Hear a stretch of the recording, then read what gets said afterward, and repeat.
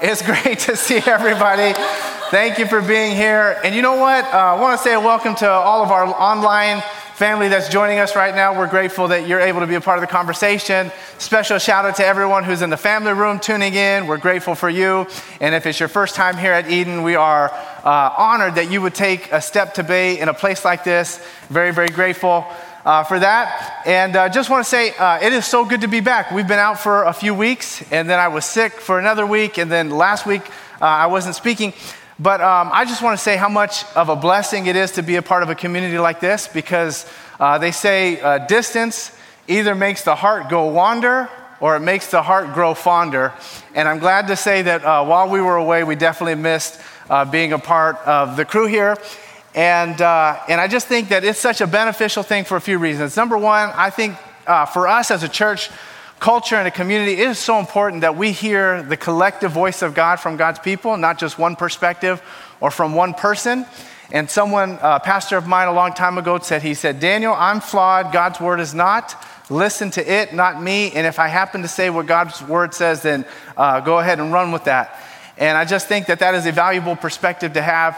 And I think over the last few weeks, we've been able to hear from several different people who make up this community, and then a few people from outside of our church who have shared, and it's been such a blessing to me, and I hope it was a blessing to you. The second thing is that it was really a helpful reset for my family and I. And I have always prayed and hoped that I would be in ministry for the long haul, that I would sort of retire as a pastor. But the reality is that not everyone who starts in ministry ends in ministry.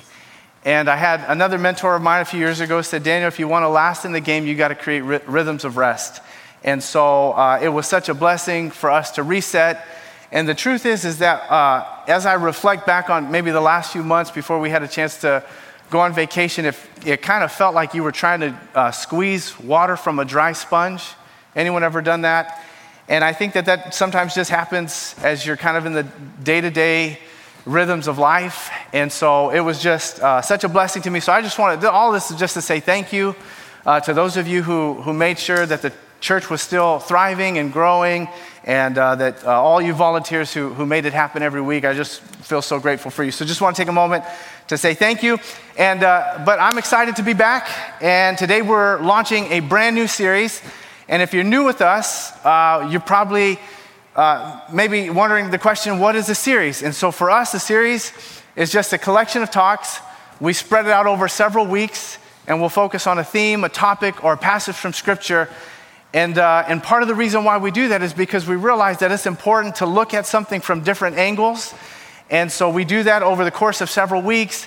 And the hope is that it would prepare us to begin applying those things to our lives, because you know, like I know, that understanding is one level of knowledge, but it enters into a whole nother phase of experience when we actually trust the principle enough to actually apply what we're learning to our everyday lives. And so we make that part of the rhythm of our conversations every week, is how are we applying that to our life. And so I'm excited. We're going to start a brand new series that we are calling People of Promise. People of Promise. I feel like that was a good title. We almost called it People of Purpose. And so actually we may switch it up each week as we're going through whatever seems to apply best. But I would imagine that probably most of us at some point in our life have made a promise to someone else. And if you have made a promise, chances are you sort of understand the significance and the weight that it carries to make a promise. The dictionary says that a promise is when you make a declaration that a declaration of commitment to something you intend to carry out. A few weeks ago, I had the opportunity to be a part of a wedding, and it was so beautiful. It was like set in this like really gorgeous environment. There were like rolling hills all around it. It was absolutely gorgeous. And there were wonderful people who attended the wedding. They were traveling from all over the country. I think there may have even been a few folks that had traveled internationally. And it was such a beautiful time. And as I thought about like what was sort of the centerpiece of this entire experience, it wasn't the people. It wasn't even the food. The dancing honestly was impressive, but it wasn't even the dancing. The centerpiece of this entire experience was the promise that the bride and groom made to one another. And that kind of tells us the power of a promise to someone. And we understand it because all of us have probably at some point banked our lives on a promise. We have scheduled our lives around a promise. We have ordered our priorities around a promise. And so this tells us that promises are extremely powerful. And this is something that maybe you know and maybe you don't. But did you know that the Bible is full of promises about your life? The Bible is full of promises about your destiny. We can look at any part of the Bible and we'll find promises about who you are. If we were to go to the very beginning in Genesis chapter 2, we see that God is telling Adam and Eve that you're going to be fruitful and multiply. A few chapters later, he tells Noah the same thing. You're going to be fruitful and multiply. A few chapters after that, he's talking to Abraham in Genesis chapter 12. He says, I'm going to make you into a great nation. I'm going to bless you and multiply you. I am going to make your name famous. A few chapters after that, a few books after that, we see in Jeremiah chapter 29:11, he says, I have plans, good plans that I have prepared for you. I plan to bless you. I have a future for you. In Acts chapter 1, verse 8, he says, I'm going to empower you. In the gospel accounts, Jesus said that I will always be with you. And so the point of this is that we can look all throughout Scripture, in every generation, in every season, and we can see that if you are linked up in a relationship with God, if you are part of God's family, if you have been walking with God, then in every generation, He has made a promise about your future. And that is true for us today, that God has a purpose and a plan for your life. He has promises that He has laid out. He has a vision for your life. But this is the problem. And that is that if, even though we are people of promise, there are probably a lot of us in the room today that do not live that way. And I thought if I was an enemy of God, one of the greatest things that I could do as a plan of attack against His people would be to make sure that they do not read their Bible. Because all throughout the Bible is full of promises, and if I can keep people from the Bible, I can keep them from their promises. And that may be true of a lot of us. And if we were to do like a statistical analysis of all the people in the world who identify themselves as followers of Jesus, chances are the vast majority of people who identify themselves as followers of Jesus don't have this like regular rhythm of engaging in God's word. And so it's not surprising that even though we may identify as followers of Jesus, many of us who the Bible promises can live lives full of power, we feel fearful and timid. It's probably not surprising that even though most of us probably desire to have like this unshakable peace that exists in every circumstance, most of us probably experience anxiety on a regular basis. Instead of feeling hopeful, maybe you feel discouraged. Instead of being near to God, oftentimes in your life you feel far from God.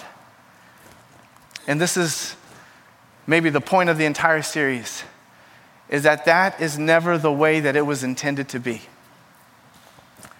That we do not serve a God of fear or of timidity or of anxiety, but we serve a God who is full of power and strength and confidence, and He always intended for His attributes to be true of His people.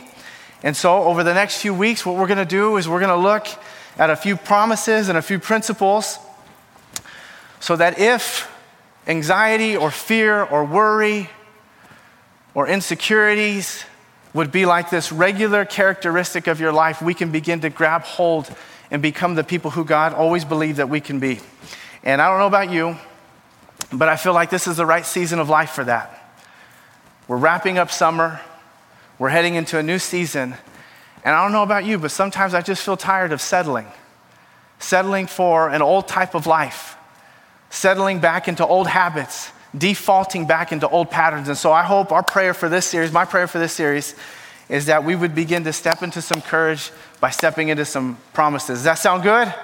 All right, that sounds good. Okay, so to do that, we're going to begin in the Old Testament. The Old Testament is the first half of the Bible, and it's the part of the Bible that talks about the origin of humanity and the beginning of what many people refer to as God's people, the Israelites. And the Israelites were God's chosen people who were chosen to spread God's message all throughout the world. And we're going to begin by looking at the story of a guy named Hosea. And Hosea is what we would refer to as a prophet, the word prophet literally means mouthpiece of God. And so he would get messages from God and he would relay them to the people of God. And he lived during the 8th century. He was part of the northern tribe of Israel. And he was living during a really interesting time. His career aligned with the reign of a guy named Jeroboam II. And Jeroboam II was the worst, by far the worst king in the history of Israel. He was a liar, he was deceitful, he was vicious, and he cared nothing about the people except for his own personal agenda. And a few of us had the opportunity this week to go to a leadership conference. And it was really helpful. But the tagline of the leadership conference was, when the leader gets better, everyone else gets better. And that was a great tagline. I actually think that's true. But I also think, conversely, it is true that when the leader is evil, everyone else becomes evil too. And we see that happening with the people of Israel. And so this was the context in which Hosea was serving. And I don't know about you, but there are a few things in my life that I do not want a testimony around. Okay, like there are certain circumstances in life where I just want to trust that God knows what he's talking about, and that's not my normal pattern of life. I usually am hard-headed and have to learn the hard way, but there are a few scenarios in my life where I just trust God and I don't want to experience that. Well, when I look at Hosea's life, he had a really interesting assignment, because Hosea's life was meant to be a picture of God's relationship with the people of Israel. And you're like, okay, that's cool so far, but this was the deal.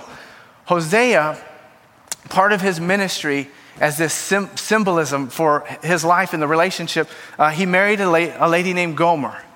And in our modern context, we might refer to Gomer as having a past in the sex trade industry. In previous generations, you might refer to it as prostitution. Whatever it is, Hosea married this woman named Gomer.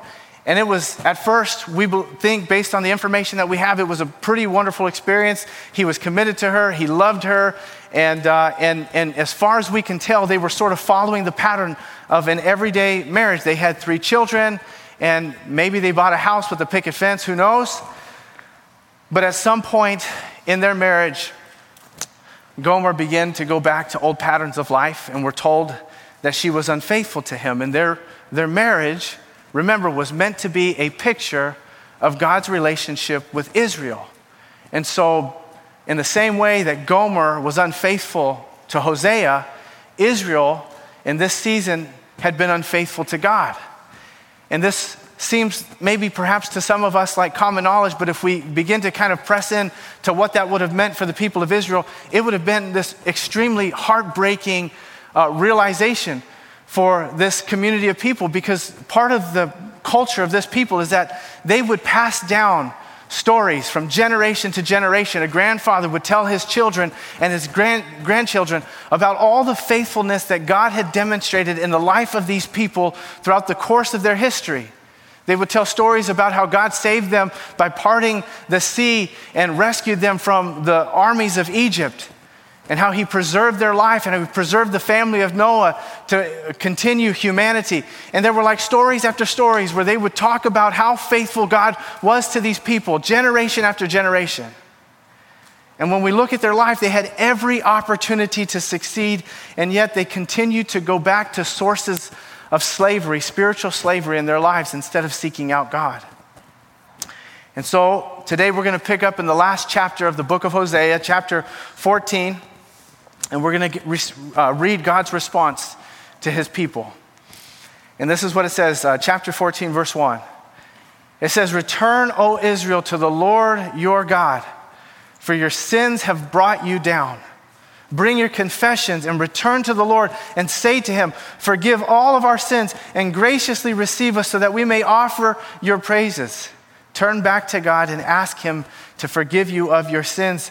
And so what is happening is Hosea is like watching what is happening to the people of Israel. He's like sitting back and he's noticing like all these new patterns that are developing in the culture of his people. And he is watching as they are sort of devolving into chaos as a culture. He's watching them suffer. He's watching their government weaken. He's watching as these enemy armies are sort of plotting against them and about to overtake the kingdom. And he's saying, you guys have to turn back to God. And I don't know, maybe you've had the painful experience of watching someone in your life that you love deeply begin to make a series of decisions that seem to be leading them into a season of chaos.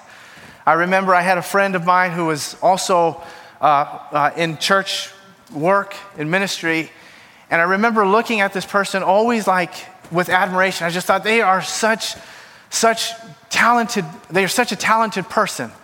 I felt like if someone was going to be a pastor, they were the type of person that had all the types of gifts and characteristics that you would imagine would be perfect for a pastor. They cared for people, they were thoughtful, they were great communicators. And then in this person's life, they went into a season where they had a series of problems. And one problem sort of created a roadblock in their relationship with God, and then another problem and another problem. And slowly they started drifting away in their relationship. And I remember how painful it was to see like each little step, how further and further they got from that thing that was once a priority in their life. And I remember just like the pain of watching them post these environments that they were a part of that at one time they would have never engaged in. And you could see even on their body how it was beginning to wear them down. And I remember during that time, like all the people who knew them were just praying, God, help them come back to you. God, help this person re-engage in a relationship with you. Whatever was broken, God, help them to experience healing in that space.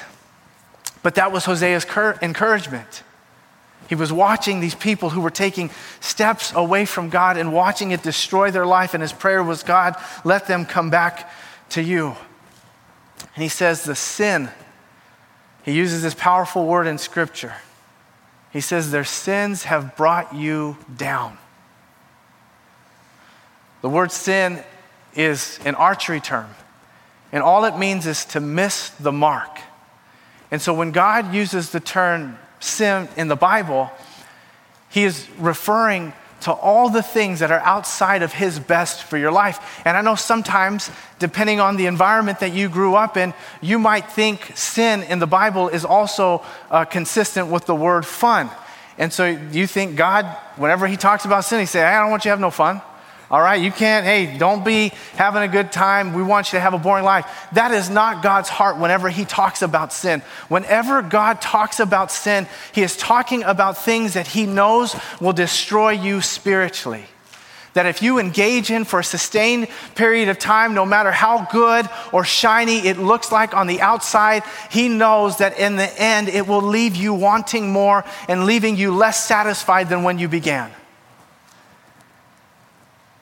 And so Hosea is observing a culture of people who have just engaged in sin. And that is kind of how it goes for us, right? For most of us, we never do like a 180 of like reading our Bibles, following Jesus, going to church, thinking the right thoughts, right? It's not just about the right behaviors and having the right heart. And then all of a sudden we wake up one day and we said, you know what? I'm just going to live a completely different life. That's not typically how it works.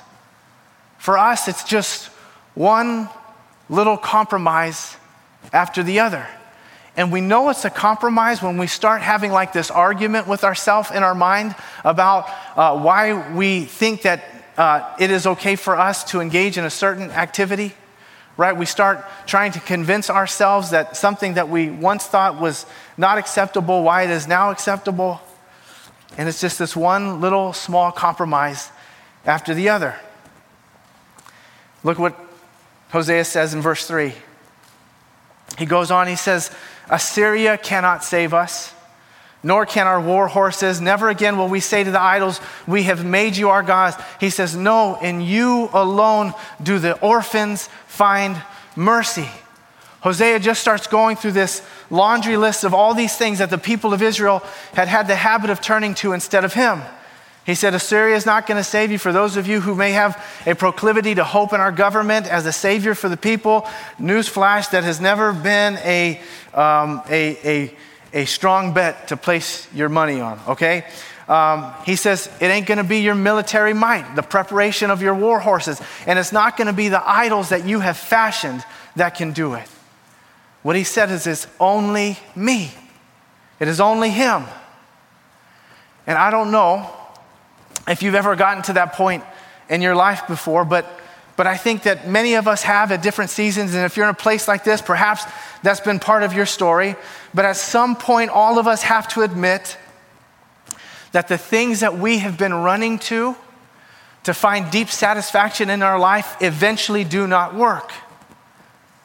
You may realize that no amount of leadership books that you read can change the character in your heart. No amount of YouTube videos, no amount of self-help content, no amount of money or positive thinking or yoga or meditation or exercise can actually bring the sustained deep healing that most of us are trying to experience in our life. And what Jesus is saying, what Hosea is saying, is that it is only God. I don't know if you've ever worked on a project at your house and you got like a flathead screwdriver, but you need a Phillips screwdriver, and you're trying to turn the screw, and guess what happens? It don't work, right? It is not effective. Sometimes we are walking through life with a flathead screwdriver trying to undo a Phillips. That's so cheesy. That was a lame example. But you get what I'm saying, all right? Sometimes we're bringing a knife to a gunfight. Sometimes we are using temporal things to try to change the eternal things inside of us. But what Hosea is saying is that it is only God. Only God, and only God do the orphans find mercy. But look what it says beginning in chapter 4, and this is where God begins to lay out his vision and his hope for the people of Israel. It says, the Lord says that when you confess, then I will heal your faithlessness. My love will know no bounds for you. My anger will be gone forever. I will be to Israel like a refreshing dew from heaven. Israel will blossom like the lily. It will send roots deep into the soil like the cedars in Lebanon. Its branches will spread out like beautiful olive trees, as fragrant as the cedars of Lebanon. My people will live again under my shade. They will flourish like grain and blossom like grapevines. They will be as fragrant as the wines of Lebanon. O Israel, stay away from the idols. I am the one who answers your prayers and cares for you. I am like a tree that is always green, and all your fruit comes from me. Isn't this so powerful? To hear God's vision for your life. He wants nothing but for you to flourish in this world. He desires that you would succeed and that you would experience victory and that your life would be rooted deeply and full of meaning, and that you would flourish in all of your endeavors, and that all of his goodness, all of the goodness that you experience in life, he desires that it would come from him. And I love this because these are the words of a loving father, someone who cares deeply for you. I once had a friend, he's still my friend, so it just happened a while ago. We once had a conversation with a friend, and we were talking, and we were getting deep, and it was late at night, and I think we were hungry, but we just started bearing our souls to one another. And he shared something so powerful with me. And we were just talking about mentorship. I lost my father at a relatively young age. He had a relationship with his father that didn't promote kind of that loving mutual support from one another. And so he said, you know, I because of the nature of my relationship with my dad, this is him speaking, he said, I always would look to people who were like my dad's age, and I would long for them to be my father. And he said, I'd always felt like I would have a mentor that would take my dad's place. And he said, but then I realized something. He said, you have to pursue a mentor, but a father pursues you. And he said, that's the difference. And when I read this passage, I realize that we all have a heavenly Father that pursues us. And you may not have that type of relationship with anyone in this world in terms of earthly father, but the beauty is that we have a heavenly Father who thinks about us in that way. That he looks at our life and he desires for us to succeed and to experience goodness. Now notice that in this passage, it didn't say anything about life being easy or life being comfortable or you going on every exotic vacation that you see your friends going on when they post it on social media or on Instagram, okay? It didn't say any of that. But he is talking about a life of human flourishing. He is talking about a life that is not bound by the spiritual slavery that sin causes in our life. It's a life of freedom. And this is the deal, for all of us to experience that, we need someone like that in our life. And we have that in God. But what Hosea is saying is that you cannot experience that type of blessing outside of a relationship with him. And it's interesting when we think about who God is. Because in some ways, God is like this really inclusive thing. Right? He says, no matter where you come from, no matter what you've done, no matter what the patterns of your life have been up till this point, you can step into my presence, and I promise you, if you do that with an open heart, you will experience healing. He's inclusive. He's inviting everybody into his presence. But in other ways, he's extremely exclusive.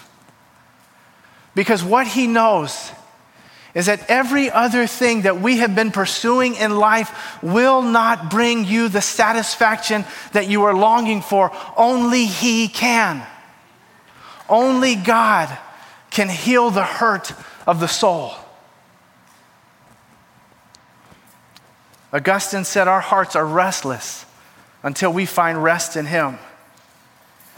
And so much of the reason why we seem to be struggling with the same things that we've been struggling with for years is because we keep going back to the same sources of slavery in our life. We keep going back to the same environments. We keep going back to the same people. We keep defaulting to the same patterns of life. And so we keep experiencing the same cycle. I had a wrestling coach in college. I like to let people know I wrestled in college because otherwise they may think I've done nothing with my life.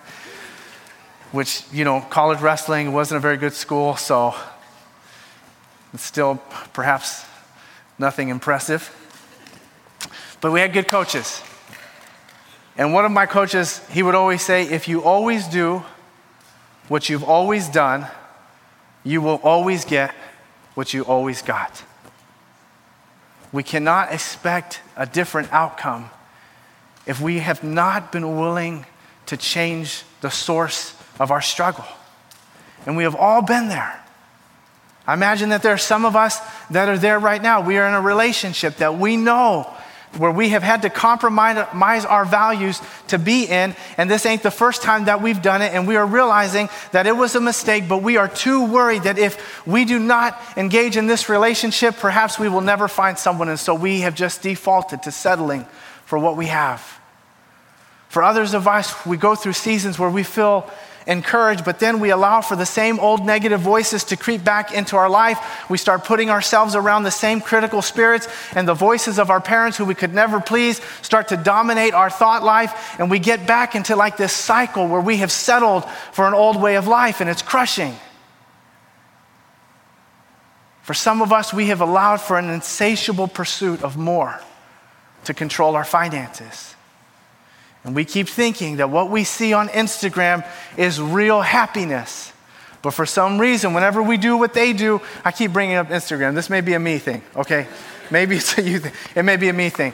And we think that we're going to find happiness, and then we do those things and we don't. And it's like, have you guys, when you were a kid, they talked about the gold, like a pot of gold being at the end of the rainbow. Has anyone ever tried to find the end of a rainbow? Okay, when I was young and I didn't know that you couldn't do that, I chased down a rainbow once. And it was pretty disappointing to realize that I was just going to have to keep running and running and running, and I would never really find what I was looking for. That's what a lot of us are doing in life. We're chasing this pot of gold at the end of a rainbow, and it don't exist outside of a relationship with Jesus. Someone once said that a nightmare is coming face to face with who you could have been. And I'm not sure if that's true, but this is what I know. is that God has a vision for your life that is so much better than you can imagine. It is so much better than the things that you are striving for. It is so much better than the things that you are worried about. It is so much better than the things that you have allowed anxiety to creep into your heart about. And this is the important part of it, is that God desires that you would live this abundant life. And we said it's not an easy life or a comfortable life, but it is a life that is full of purpose and meaning and satisfaction. But this is the point, okay? I try to do like a Jedi mind trick. At first I was saying this is all about you experiencing a good life, but here's the real point of this entire series, is that the goodness that God wants for you in your life is part of it is what he wants to do in you. But a whole nother part of it is what he wants to do through you. It's what he wants to do through you. Because there is a whole series of people who are connected to you in your life that God wants to use your life to bless. One of the most challenging things for many of us to adopt, I don't think that it's new to our generation, but it's the reality that our life is not about us. You are not the center of this story. The Bible tells us that God is. And I understand how maybe that may be an offensive statement to some of us, but I promise you, if you can adopt that truth, it will release a whole weight of tension in your life that you were actually never meant to carry. One time in 3rd grade, maybe it was 4th grade, I was giving a presentation on JFK. It was like this president's report. And I got dressed up, and part of the preparation of all this was like you had to look like the person that you were presenting on. And I got an A+ on that, okay? That would be messed up if like I brought the best clothes that I could get and my teacher still gave me an F. So I think she still gave everybody an A on that part of the project. But that was like 5% of what we were supposed to do. The other part was we were actually supposed to research the person that we were presenting on, okay? So this gives you an idea of my level of competency at that age or any other age in my life, quite frankly. So I got dressed up, stood in front of the class, and I stood there for about 30 seconds, felt like 30 minutes. And I had almost nothing to say about JFK. I just stood there, and my teacher made me stay there.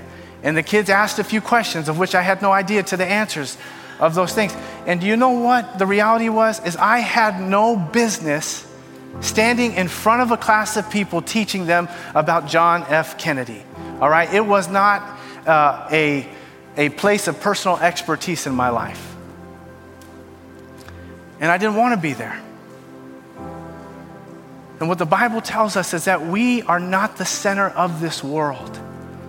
And the sooner that we can adopt that truth, the sooner that we begin to experience all the promises that God intended for us to experience. Because what happens is when we take ourselves out of the place of priority, it leaves space for us to put God in that place of priority. And that is the right order.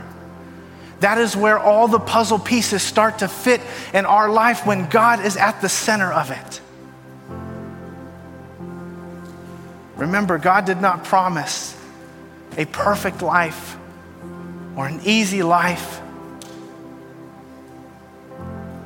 but he does promise that you can have a life of meaning and influence and purpose. And so many of us are striving for happiness in all the wrong places. And I think that some of us are just getting more and more tired, more and more worn out, more and more discouraged, more and more hopeless about the future, believing that anything could even change. And like Hosea told the people of Israel, he's saying, go back to God. And the beauty of it is that he will not just bless your life, but he will use what he is doing in you to bless the lives of people all around you. I think about a few of the youth leaders when I was coming up in church, And they would have like this early morning Bible study before the service was even going on. And there were like only 3 or 4 of us, but they would just go through like this inductive way of learning how to read the Bible. And they just taught me week after week, little by little, how do you read the Bible? You look at the passage, you evaluate it, then you apply it, simple principles. And it was just showing up week after week. And I think I would have never made it to that space if it weren't for a guy named Reed. Because Reed would pick me and my brother up every Sunday just so that we could go to church a little bit early. And the only reason why Reed did that for us is because someone else did that for him. And he experienced God's goodness in his life. And he said, I am going to let what changed me and the influences in my life, I'm going to let that pour out into other people's lives. The goodness that he has for you, I promise, will trickle out into other people's lives. Over the next month or so, you'll notice we have this tent out in front of the steps of the church, and we're calling it Next Gen Heroes. And I think that's a pretty cool campaign name. But for the next month or so, we're just saying, how can we leverage what God has done in the lives of the people of this community to begin pouring into the lives of our children? And there are so many opportunities, and we know that God, for so many of us, really came into our lives when we were coming up as little kids. And we had other people planting little seeds in our hearts that stuck with us over the course of our life. And what we're offering to you is the same opportunity to begin pouring back into some other little kid's life. A child that may not have a parent who knows how to pour into them spiritually. They can come into a place like this church and experience God's goodness, not because their parents are here, but because we have other people who are willing to do it, to fill in the gap in that child's life. And so we're going to be recruiting for that.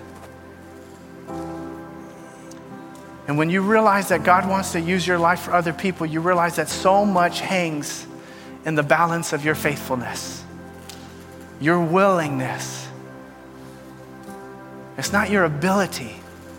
God don't care about your ability. He cares about whether or not you are willing to make yourself available to what he has for you. And I just believe we are in a time where as a church we are praying for revival in our city. But the problem is that if the church doesn't get right with God, then what hope do we have of seeing revival in our land? If the church won't get on our knees and pray for the Spirit to move, what hope do we have to influence others around us and bring hope into our city? If the church is unwilling to give testimony about what God has done in our lives to the people around us, what hope do we have? What hope do we have? If the church at times is not willing to do the hard thing or to sacrifice or to give up some of our comforts or our conveniences of this world, what hope does the world have? The Bible tells us that we are the light of the world. We are the hope of the world, the church, the local church. And we have this great calling on our life and a great opportunity. Just this other week, I was talking to a friend. I'd known him for several years. We actually met at Oktoberfest several years ago when our church had a booth out there. We were handing out stuff, and we got into relationship. And over the years, I've really got to see how God has been working in his life, because when we first met, he was on this journey. He was exploring Buddhism. He was exploring Eastern meditation. He was exploring sort of new age outlets for connection to the spiritual life, and Christianity was also something else that he was experiencing. And then he had this supernatural encounter with God. And he said in one moment it changed everything for him. It changed his heart. And in an instant, he said, all the stuff that I was doing before, I realized could never lead me to where I wanted to go, because everything I was doing was making me look at myself. He said, but when I encountered God, it took my eyes off of me and it put it on him. And everything changed. And I don't know about you, but I'm ready for a fresh start in this season. I'm ready for a fresh move of God's Spirit in my life. I'm ready to walk away from old patterns and old habits so that I could actually start experiencing the type of life that God promised we could. And this is what he says. Going back to verse 2, he says, bring your confessions and return to the Lord and say to him, forgive all of our sins and graciously receive us so that we may offer you our praises. This morning, we're going to give you an opportunity to do that. And I just want to ask one question. What would keep you from getting right with God? What would keep you from stepping in to the types of promises that God longs for you to experience in your life? The type of freedom that he wants for you, the type of encouragement that he wants for you. If that's you today, I want to lead us in a simple prayer. I'm going to ask everyone to bow their heads and close their eyes.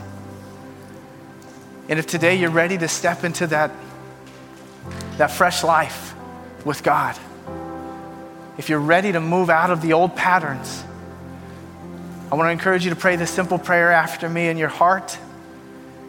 And there's absolutely nothing special about the particular words that we use, but it's whether or not these words reflect the desire of your heart. If that's you, you can repeat after me. Dear God, thank you for loving me and for pursuing me and for never giving up on the vision you have for my life. I know that I have put other priorities before you. And today I admit that they do not satisfy the longing in my soul. Today I am ready to trust that you love me enough to sacrifice your son so that I could experience freedom from my past. Today I'm ready to receive your love. Today I'm ready to step into faith for the first time and experience the promise that you have for my life. God, I pray that you would give me the strength to follow you in the days to come. In Jesus' name, I believe. Keep your heads bowed and your eyes closed this morning. And I want to encourage those of you who prayed that prayer in your heart just to take one more step of faith this morning. And on the count of 3, I'm going to ask you just to raise your hand. And we challenge this on the front end of a person's journey, because what we know is that when you respond physically to what God is doing spiritually in your life, it solidifies a moment. And there's some of us today that need a fresh start. There's some of us that need to take a stand to say, I'm ready to identify my life with Jesus. And so on the count of 3, I'm going to ask you to raise your hand. 1, you are so loved by God. 2, you have never been alone for one moment in your life. 3, go ahead and raise your hand this morning. I see you, I see you, I see you, I see you, I see you. Any others? Any others? If you're tuning in online, I want to encourage you just to hit the comment section of the screen. We have someone hosting the service, and then I know they'd love to help get you connected to some resources. If you just let them know that you've made that decision, they'd love to link you up. God, I thank you for every person in this room. I thank you for the power of your promises in our life. And Lord, I know that, Lord, all of us go through seasons where we have wandered and we have searched for other things and we have come up wanting more. But I pray that today, God, would be the beginning of a brand new start for some. I pray that, God, we would begin to live our lives as though you have a promise for us. And I pray that, God, our lives wouldn't be about us, but it would be about what you intend to do through us and the lives that you will use our life to impact. God, we love you, and we pray all this in Jesus' name. Amen. Amen. Well, hey, will you do me a favor this morning? Can we take a moment and celebrate every life that stepped into faith for the first time?